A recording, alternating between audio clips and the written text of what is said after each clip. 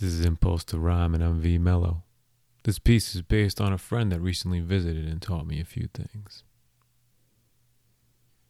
Can't wait for you to arrive, see our home, and see that smile. The connection I feel, never fails. Every time we meet, my heart's out of jail. The night you arrive, I'm filled with excitement. Your steadiness is exactly as I remember it.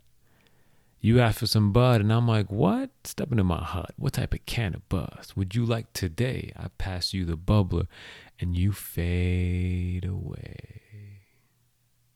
For days you blaze, I'm wondering what I did to make you escape and be so within.